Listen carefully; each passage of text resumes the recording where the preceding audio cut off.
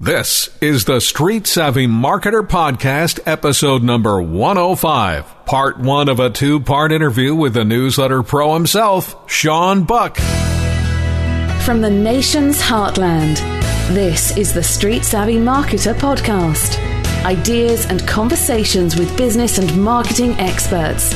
Here's the Street Savvy Marketer, Jim Raposa. Well, I thank you very much, and really thank you very much for listening in to the Street Savvy Marketer Podcast, downloading this on your phone, on your tablet, listening on your computer. I certainly appreciate it a whole bunch, and so does Jake the Wonder Dog, who is curled up under my desk here in the studio as we record this episode with my squeaky chair, doing this episode of the Street Savvy Marketer Podcast. Anyway, wonderful to be with you. I am Jim Raposa, and thank you for all the folks who are finding our Facebook page. That is wonderful. And the folks who are latching onto us through great places like iTunes and Stitcher, and we're now on Google Play. They've just opened things up on the podcast side. So all you got to do is go to those places. Oh, and tunein.com. Just search Street Savvy Marketer. You will find this podcast on there as well. And, of course, you're always welcome to visit our website at streetsavvymarketer.com. If you go there, send me an email. Tell me what you think of this podcast. And also, if you have something that you would like to hear about, a topic, maybe you have a guest suggestion, you know somebody that should be on the show as a guest, maybe you think you should be a guest. I'm open to all suggestions. Visit the website streetsavvymarketer.com. Oh, and by the way, when you go there, you might want to register for the complimentary subscription to the monthly Street Savvy Marketer newsletter. So, Shaun Buck is our guest today, one of the nicest guys in marketing, and he owns a company called TheNewsletter Pro. Has a couple of books out, one that he co-authored with Dan Kennedy from GKIC fame. So we're going to hear from Shaun in just a little bit. You stay right here with us. Because, listen, we got to take a couple of seconds over here because we got some really cool folks, nice folks, who help keep the lights on here and also keep the servers paid for and running and get this podcast to you however you're listening to us. So if you don't mind, I'm going to step aside while this nice lady tells you what you're listening to. This is the Street Savvy Marketer Podcast.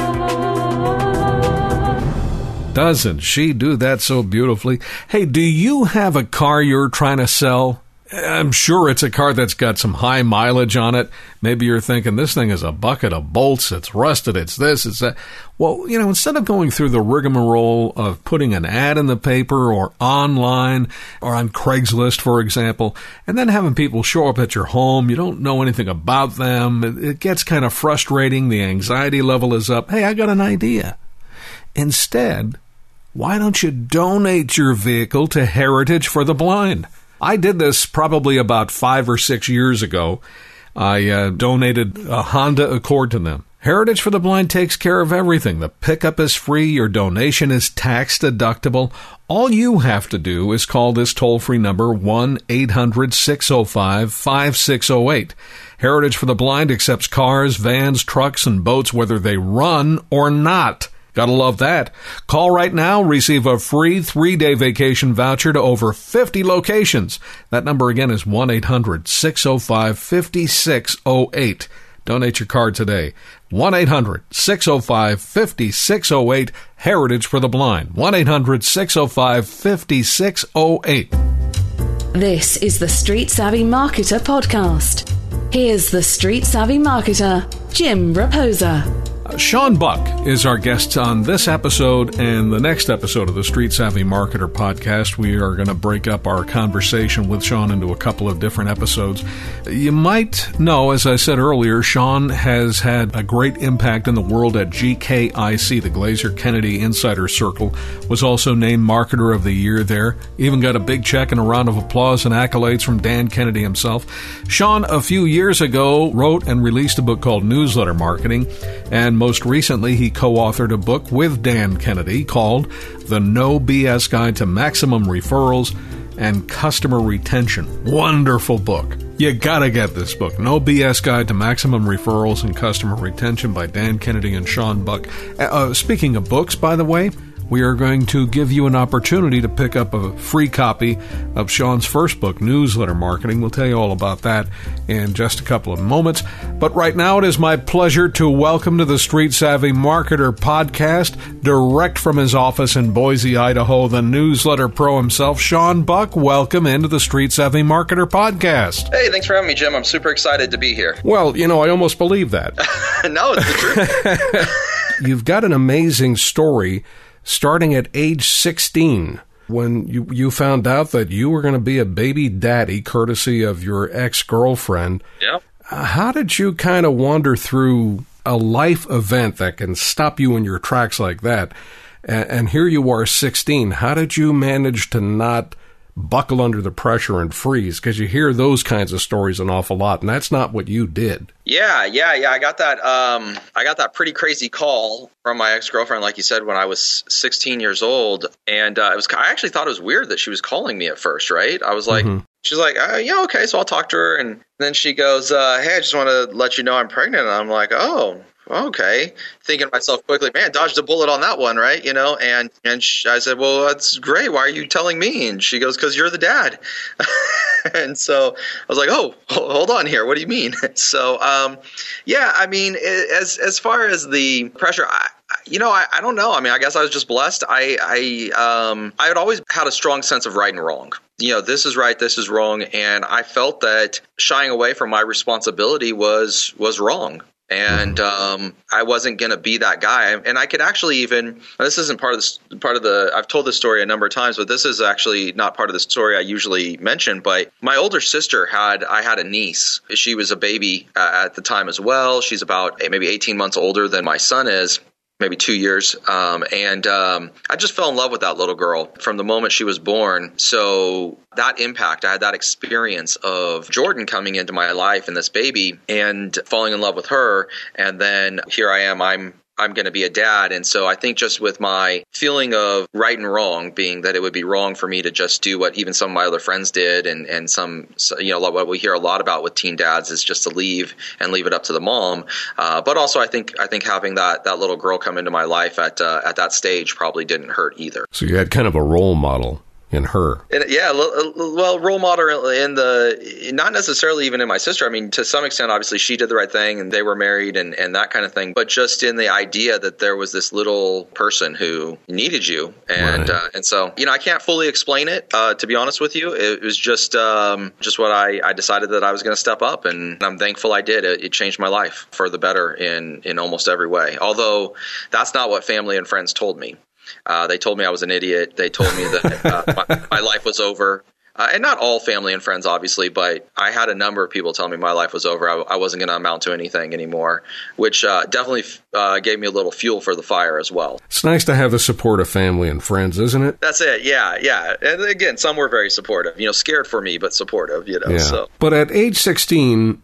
and I know that almost immediately you started to think, well, I've got to figure out how I make a financial contribution to the upbringing of this child. And yes. I mean, the kid has to be fed. You got to buy diapers, and there's money is a big component when a child enters your life. So at 16, what were you doing, and how did you decide, hey, I gotta figure out something else here? What did you do to put more money in your pocket so you were able to assist as best you could financially in the upbringing of your son? Yeah. So I've never claimed to be the brightest guy, but I was pretty smart in one area, which is I quickly realized that my job as the mouse at Chuck E. Cheese, making $4.25 an hour, probably wasn't going to cut it. So actually, I made a kind of a decision to go out and find a real job, and where I thought I could find a real job was in sales. And I'd always had the ability to talk, and everyone had told me for a long time I was a natural salesperson. You know how you like everyone being probably like just my mom. I don't know who everyone is, but they had told me these kinds of things. And so I went out and got a sales job at a regional electronics store called The Good Guys, which is a West Coast electronics store. They're out of business now, but they were, think of Best Buy, only commissioned salespeople. Yeah. And I got a job in the computer department, which was a relatively, not necessarily new, but it was really coming mainstream at the time. In fact, shortly after I started working there, the first Pentium processors came out. So it was really getting to be mainstream. One challenge was, though, I had to work full time, which meant I had to drop out of high school. And I was actually dropped out for a semester before I was able to figure out how to do high school and have a full-time job at the same time. And in my very first month, two really funny things happened. The first was Apple Computers, very small company back then, had a contest. And it was for selling the most Apple computers in the company. And if you did that, you won a trip to Vegas. And I won my very first month. Unfortunately, I had to be 21 to claim the prize. So that kind of sucked. But what didn't suck was my first commission check was just about $5,000. Hello. Yeah, that was at 16. That was pretty good. So I figured up, I think there might be something to this. This whole working and making money thing isn't that hard. I found out that that's not entirely true. It is pretty hard sometimes, but at that moment in my life, I didn't think it was going to be that hard. Yeah, but reality soon wandered into your path, and you realized that it wasn't as easy as that first $5,000 check. Were you consistently making that kind of money in commissions selling computers at Good Guys? Yeah, I was. I mean, it would vary. $5,000, $6,000, $6,500 was kind of my peak at that company, but a $3,000 to $5,000 was not uncommon. A $3,000 to $5,000 a month was not uncommon. Every now and again, I'd do really bad, and I'd end up with $2,000 or $2,500, but those were few and far between usually. Now, were you still living with your folks at that point? No. One of the ways I was able to get a girl pregnant was that I had moved out at 16. So, hello. Okay. Yeah. So having your own place, for those parents who are listening, provides those opportunities. So that's kind of a warning and a blessing that you just shared there. Yeah. So it's kind of a double-edged thing. So you're making some decent money selling computers, and at the same time you were kind of doing a home study course to get your high school diploma. Is that what was going on, or how did you accomplish that? Basically, I had to go to class like 2 days a week. So I made my days off at the Good Guys, the 2 days I had to go to class. And then I had a teacher who would come to my house typically, I think, once or twice a week. And then, I had to do homework and stuff at night. So that's how I accomplished finishing that up. And I finished up at about the same time I would have. So it ended up working out. I think I was a couple months behind. Maybe I finished in summer and they finished in May or whatever, right? But I pretty much finished up when I should have, and it kind of worked out. So I'm guessing that you're like 18 now. When I finish up, I'm 18 because I was just kind of heading into my junior year when my son was born. I was just finishing my junior year when he was born. We're chatting with Shaun Buck, who is got an amazing story of how he kind of backed into marketing, but Shaun has written a couple of books, Newsletter Marketing, and he has co-authored the brand new No BS Guide to Maximum Referrals and Customer Retention. So it's great to have you on here, Shaun, with the Street Savvy Marketer podcast. So at 18 now, you have done pretty well selling computers. Now your son is about to turn 2, or is he about a year and a half at this point? Yeah, so he was born 2 weeks before my 17th birthday. So he was probably just a little over a year old probably. So at this point, because I know you went to college for a little bit. I did, yeah. Went to college for a couple of semesters. So what happens is I transitioned from computers to cell phones, sell a bunch of cell phones for AT&T, kind of start moving through management with AT&T. I'm making 6 figures over there, so it was a nice little living. But I kind of figured I should give this whole college thing a shot. I got through about 2 years of college before I came across a few revelations about my business professor, like he had never owned a business, and only was teaching this stuff. And I was making more money than him, that I decided that maybe this college thing wasn't for me. I'd always been a studier of, even at 16, that's about the time I actually not met personally, but found Dan Kennedy in a bookstore. Was 16, 17 years old. I bought one of his books. Sort of co-authored one with him now, kind of feels full circle for me. But I'd always been a studier of business and marketing. I, owned a pager company, sold pagers to my friends in high school, for those who know what those are. But did this traditional lawn business like a lot of us entrepreneurs did and stuff like that when I was younger. So I did a couple of years worth of college and like I said, moved to AT&T, but ultimately left a very nice 6-figure job, an offer to be a store manager as I was quitting to open up a hot dog stand. Now there's some career trajectory, Shaun. So that's right. You're going to go from potentially managing an AT&T cell phone store to selling hot dogs. How in the world did you stop and think, hey, here's a great idea? What what, and I'm not being sarcastic No. so much as I'm thinking, how do you go from, because for anybody else, I would think that they would imagine, I got a pretty good deal going on here with AT&T making six figures. What the heck do I want to be standing outside in the cold selling hot dogs for? Yeah, absolutely. I said earlier, I'm not the brightest guy. No. What happened was I was doing really well. I was making a ton of money. And I realized that if I continued doing this, I was going to do this for a long time. If I continued with AT&T, the path I was going down, I wasn't going to be an entrepreneur. I was going to be a middle manager for AT&T someday, right? So you always had this entrepreneurial bug. Oh, yeah. I mean, since I was about 10 is when I can remember getting it, and I just knew that wasn't going to be what was happening because I was getting very comfortable. I'm 21 years old. I mean, I at that point I'd been on like 4 cruises. I got more money than I know what to do with. I mean, I just literally other than just going and buying stuff, I can't spend it all. I got money piling up in the bank, nice car. I mean, I didn't have a house at the time, so I guess I could have bought a house, but boy, Shaun, it sucks to be you. Yeah, it did. It was horrible.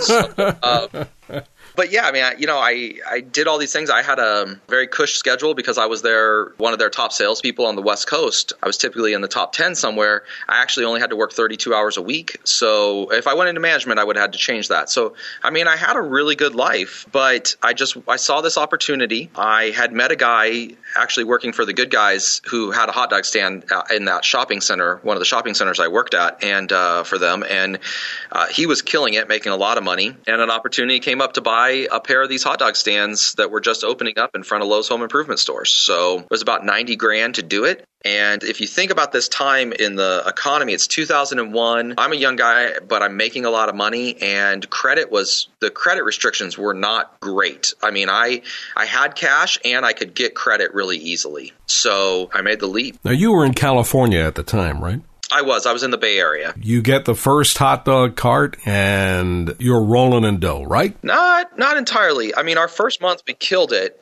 We did like $20,000 in sales in the first month with a brand new store that had just opened, plus our hot dog stand. They didn't even have a lot of traffic necessarily, which was great. But then this event happened to all of us, the entire country, and maybe even the entire world. September 11th hit. It was a month after we opened the first location, and we were maybe 5 or 6 months out from opening the second location, but already contracted for it. So that hurt a little bit. Obviously, from an economic standpoint, on a patriotic level, it hurt a lot. But on an economic standpoint, that obviously caused a lot of ripple effects in the economy. So well, and it did. And just when you said, 9/11 happened, I started to think of my business at that time, and it was amazing how nobody wanted to spend money. Yeah. It was an excuse for a lot of people to fold up the tent. Sure. And it was frustrating, but it was an eye-opening experience to witness this. And also you got to start tap dancing and figuring out real quick what you're going to do to make up that lost revenue stream. But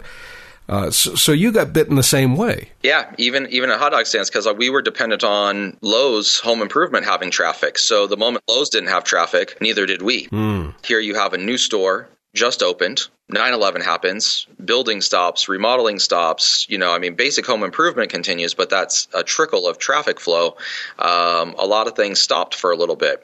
And so we got hit a little bit. A lot of people got hit obviously way harder. I mean, we're on the West Coast, things that happened on the East Coast were hit way harder. But, we were a small business just trying to eke out a living, and it did hurt. How long were you doing the hot dog stand thing? Not long, about 18 months. I quickly realized that even in California, sitting out in January selling hot dogs sucked.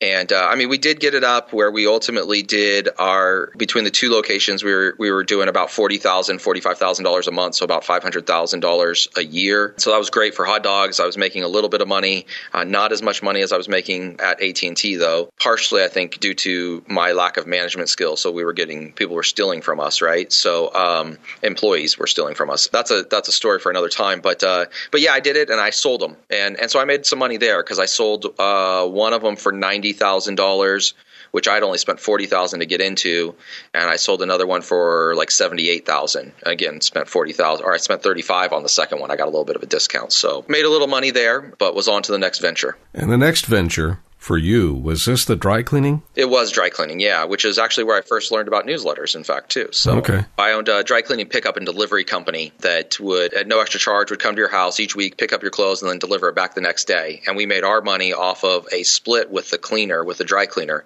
a 45-55 split. So we got 45%, the cleaner got 55% of whatever the cost of cleaning the clothes were. And we did the marketing and the sales and the pickup and the delivery, and they did all the hard work, which was the dry cleaning. And how long were you doing that? I did that for a long time. I had that business in the Bay Area for about a long time, I guess is relative, for 3.5 years or 4 years. Sold that when we decided to move to Boise, Idaho, and then started again in Boise, Idaho, the same business. See, I had a direct mail marketing company in the Bay Area. At the same time, I had the dry cleaning business. Oh, okay. Yeah.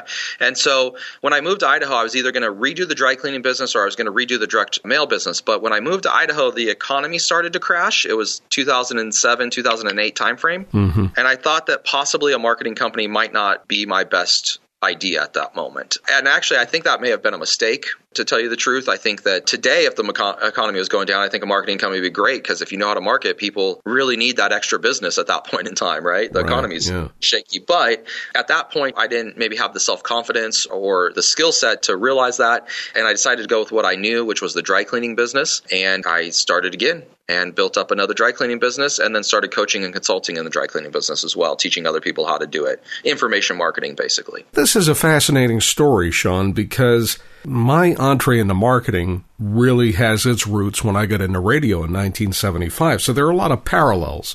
Being on the radio, writing commercial copy, producing commercials. I ended up in owning an ad agency for a couple of years.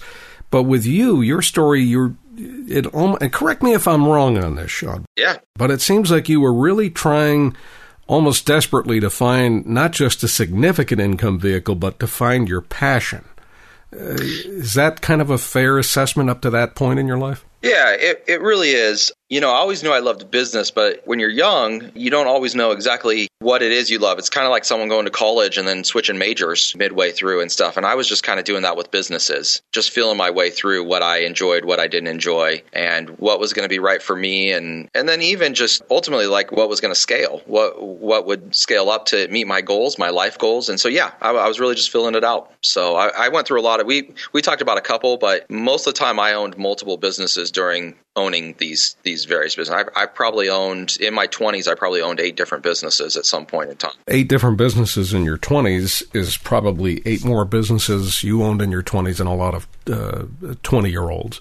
Yeah, sure. So you weren't afraid to try. Nope. And we always had some success. I mean, I sold every single business except one of them. When I moved to Idaho, I kept the advertising company in California because I could run it from afar, and I needed that for income. So I couldn't sell it. I mean, I couldn't sell it partially because the economy was going down. But then when I realized the economy was going down, I stopped trying to sell it because I was like, look, I'm going to use this for income to help live off of until I can build up these other businesses. And so if it goes out of business eventually, it goes out of business eventually. So, you know, every concept we started, we sold, like I said, with the exception of that one. And so, you know, we made money on all of them. It's just, it was just me trying to figure it out. So when did Shaun Buck kind of figure it out and become the Newsletter Pro? So it was in 2011. What happened was I decided to sell the dry cleaning business. I'd had a goal. So it was my dry cleaning business in Idaho. I had a goal that I was going to own it for no more than 3 to 5 years. And I was in year 3. Actually, I was starting year 4. And so I was like, okay, look, I need to get moving on this because I'm just not passionate about this business. You know, it makes me a nice living. I'm making, you know, maybe $100,000 to $150,000 a year, but I'm just not passionate about it. And I was bored, to be honest with you. I only had to work. I know this sounds bad, but I mean, I was probably working maybe 20 hours a week on average, making a good amount of money, and I was bored out of my mind. So I decided to start figuring out another business, and I came up with a company called Solution Marketers, which we had 3 products. One was newsletters, one was a direct mail campaign for dentists, and one was a direct mail campaign for restaurants. And those were going to be my 3 products, and I was going to go out and sell those to the world, and I did. And so, but my first year was very part-time because because I still had the dry cleaning business up until November of 2011. So it was very part-time the first year. This was a business that you bought into. This wasn't one that you started? No, I started this from scratch. Okay. Yep, I wrote the sales letters. I came up with the creative. I went out and did the marketing. I mean, it was just I literally sat in my buddy's office, a friend of mine. We sat down. He was helping me out. We sat at his whiteboard and we just brain dumped every possible decent business idea we could come up with. And I kind of combined three of them, which was newsletters, this dental program, and a restaurant program into one company called Solution Marketers, which ultimately Solution Marketers transformed into the Newsletter Pro. So our corporate name would be Solution Marketers. Our DBA would be the Newsletter Pro. So that's kind of how we ended up as the Newsletter Pro. And what happened was we started selling all of it. Right. So I got a couple of restaurants, like I got this restaurant, Johnny Carino's, which is, a chain of maybe about 80 Italian restaurants around the country. I signed up a couple of their locations. I started signing up some people for newsletters. I had a couple dentists get started with us. And what happened was, though, is I quickly realized a couple of things. One, it's really difficult to start a business and have three different products. There's three different sets of marketing when you're going to those different customers. There's different customer service problems for each one. There's different metrics on how you calculate profitability. I mean, there's all these challenges that come in with having three different products. So I really evaluated the three and decided I needed to pick one. And so I did this deep dive search on the three. And what I found out was the restaurant product was the most profitable one I had. The dental one was the second most profitable one I had. And the newsletter was the least profitable one I had. And again, like I said earlier, I'm not necessarily the smartest guy. So I picked the newsletter product as the product that I was going to go after.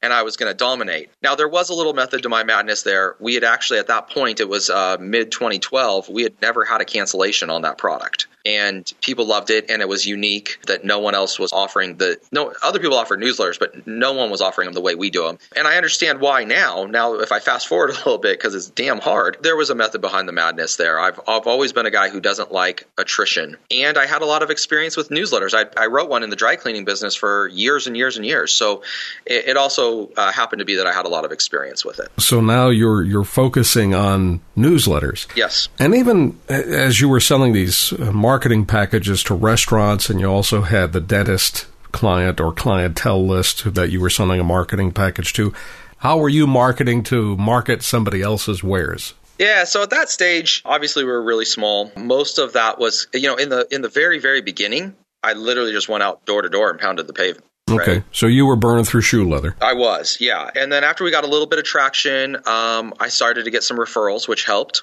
And then we were using direct mail to do it. And so that was the kind of the three phases that we went through in growing that portion of the business to where it was. And so, like, to give you an idea of the growth, because we've had some crazy growth. So in January 2011, we started. In January 2012, we were doing $8,000 a month. So not lighting the world on fire by any extent of the imagination, right? Yeah. We were doing $30,000 a month by July of 2012, which is when I decided to make that decision of, I need to buckle down and pick one, right? Right. So we buckled down. September of 2012 was when we went all in on newsletters. So I made the decision. We started making the switch, and we're all in on newsletters, new website, everything. From September 2012 to December of 2012, we doubled in size. We went from about $35,000 a month to $75,000 a month in sales. So that focus literally doubled us in 4 months. And again, you're burning through shoe leather and knocking on doors and... Yeah, a lot of word of mouth. I was getting a lot of networking. I was doing a lot of networking. I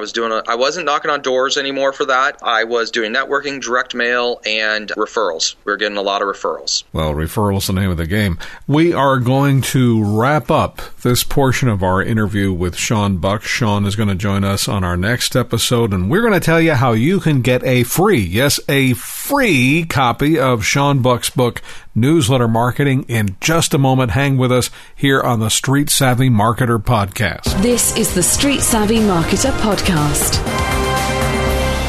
The taxes were filed to the IRS with care. But what about the ghosts of tax returns past? give a listen. If you owe over $10,000 in back taxes or have unfiled tax returns, we can help you take back control. The IRS is the largest and most aggressive collection agency in the world, and they can seize your bank accounts, garnish your paycheck, close your business, and file criminal charges. Take control of your tax problem now by calling the experts at U.S. Tax Shield. U.S. Tax Shield offers a price protection guaranteed quote to get you protected today. Call now. 800-542-6227. That's 800-542-6227. U.S. Tax Shield. 800-542-6227. Well, I told you we had a nice freebie courtesy of Shaun Buck for you. It is a copy of his book, Newsletter Marketing. All you got to do is go to his website, thenewsletterpro.com/book, and fill out the form. He'll get this thing in the mail to you. Actual book, snail mailed to you.